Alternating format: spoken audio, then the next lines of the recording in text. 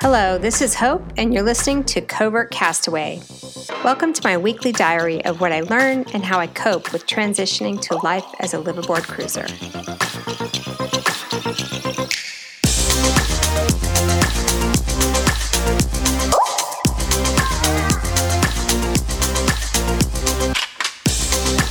Dear husband, darling hubby, dawdling hottie, dorkhead, or any other extensions of this handy acronym will do, depending on the circumstance. In today's episode, I'll talk more about relationship dynamics and all the glory of how those get to play out as we make our way to living a life on the sea.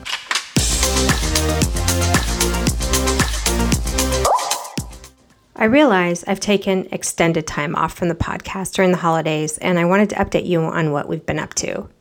Basically, the tactics of what we've been doing have nothing to do with sailing. We've been knee-deep in house projects and, ironically, snow. A couple episodes ago, I mentioned that there was a plot twist, and we decided to buy a house as an investment property to help offset costs during cruising.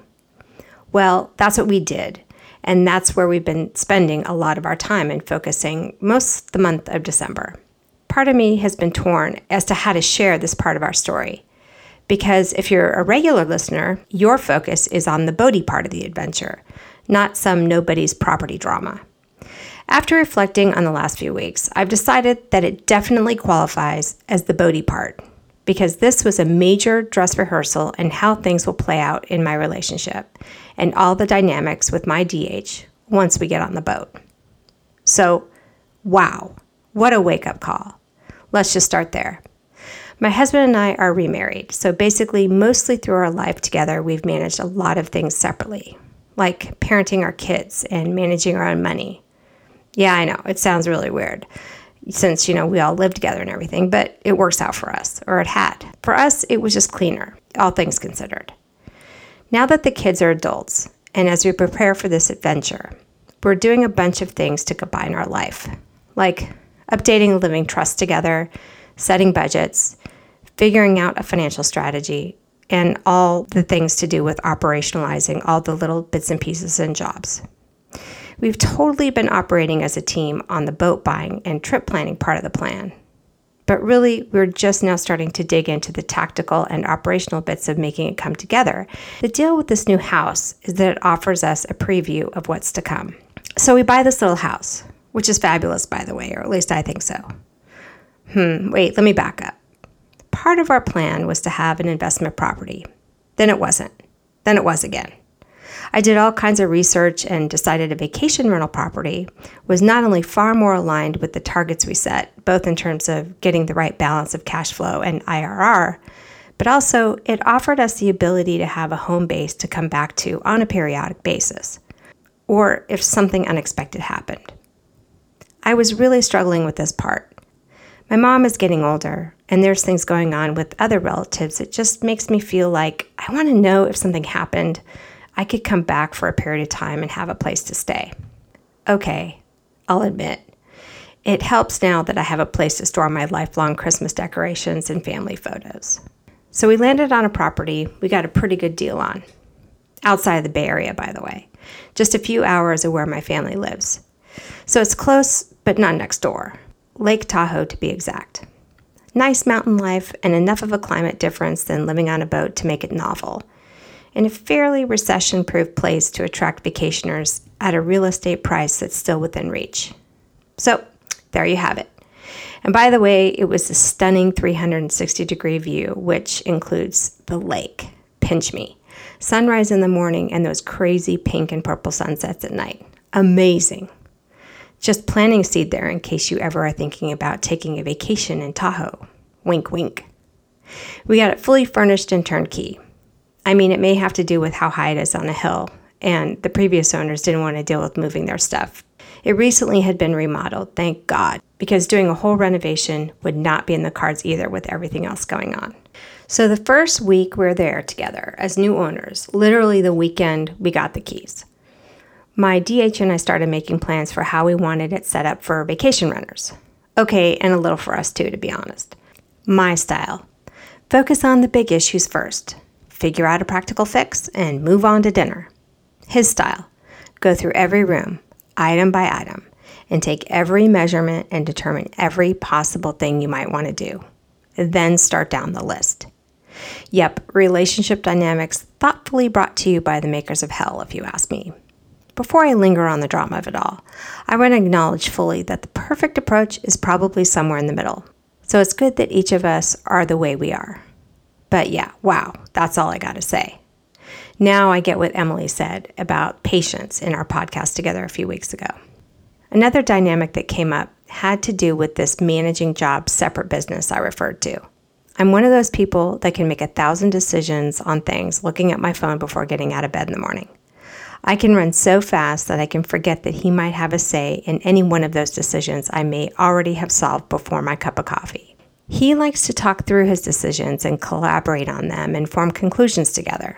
And I just want to get the freaking things done and off my list, and there you go. When I slow down to talk through things with him, I get utterly annoyed. Like just standing there and chit-chatting about minutia is a waste of time, when I could be focusing on solving 10 different problems in the same amount of time. The picture in my mind, for those of you that can relate, is the cartoon character Pepe Le Pew, enamored with the smell of flowers and intoxicated with joy, and the Tasmanian devil spinning up, kicking up dust. Guess who's who in this scenario?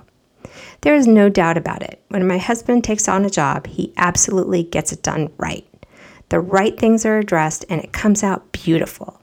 It may take forever, but it's a masterpiece. When I take on a job, it will get done, that's for sure, on time and on budget, but it may not at all be pretty. In another life, I think I did triage. Fix things so they don't bleed out, but you might have to re-break it later to make things right. So that's been our house adventure over the last few weeks. Putting in smart devices, lighting, hanging curtains, you name it. Mr. and Mrs. Bickering in Bickerson City, but we're able to laugh about it most of the time at least.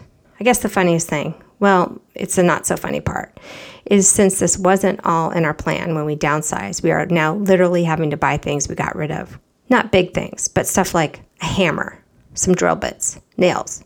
We gave away a whole emo bucket full of nails and screws, and it annoys me to no end to pay $4 a box for nails we just literally gave away. Also, we forgot we actually liked the snow and the winter, and got distracted shopping for boots and wool socks and base layers and figuring out how to get season tickets and equipment to learn how to, snowboard. Also, stuff we didn't budget or plan for. A lot of distractions. And we're back. So for those of you who are interested in setting up a vacation rental, I'll give you a little update. We're just going through some things with the house to get it set up and also making some changes to make it safer for people. In this area, you have to have a fire safety inspection to apply for what they call a VHR permit, which is basically it's an occupancy permit for vacation house rentals, VHR. And we still have some adjustments to make, just like fixing railings and making sure there's extinguishers and stuff. Then we have to decide what channels we want to go through to market it, how we want to manage it, how we want to make sure we get renters that don't trash the place. We now did a really bad thing and fell in love with the house, so our heart breaks at the thought of someone totally trashing it. So during the holidays, we had our family there with us. And when everyone left, we got to work on all our little projects. We got back to the Bay Area just last weekend, and reality hit. We were so much in this little Lake Tahoe snow globe bubble that we were in that we sat down to look at our Trello board and all the stuff we had to do with the boat stuff. We totally freaked ourselves out and had a big argument about priorities. Though the irony is we were both arguing at the same point, so actually we weren't really arguing. We were just agreeing really loudly with our outside voices. As it turns out, our boat is delayed a month. Oh, I'm shocked. Which helps us out some because we're behind in figuring out insurance and finalizing our decision on where we want to flag it, which we keep flip-flopping on, especially since now we have this Iran situation no one saw coming. The idea of now flying the Old Faithful as we're chilling in Turkey doesn't sound so grand, and I'd like to be there flying the flag that doesn't scare off any Navy allies of ours. Okay, I'll stop there. Red ensign sounds pretty good right now, though. We're also flip-flopping on LLC or no LLC, and there's lots of opinions on the matter.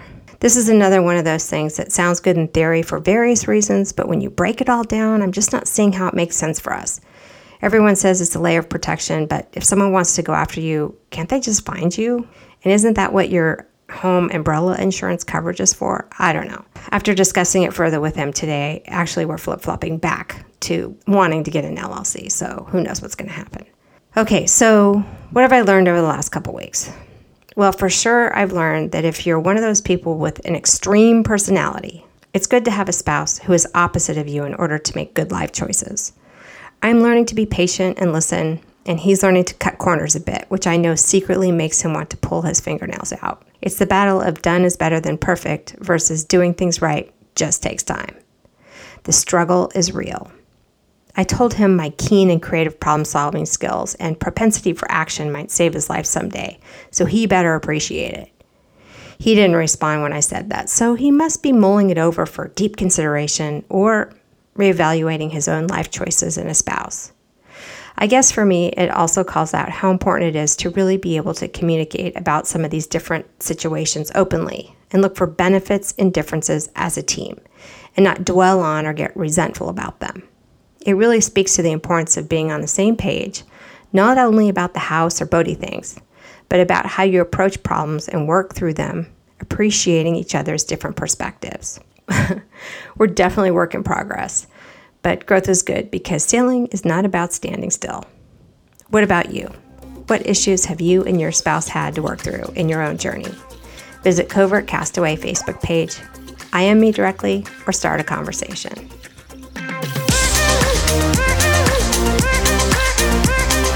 Thank you for listening. If you like this podcast, please subscribe, like, or share with another Covert Castaway. Fair winds for now.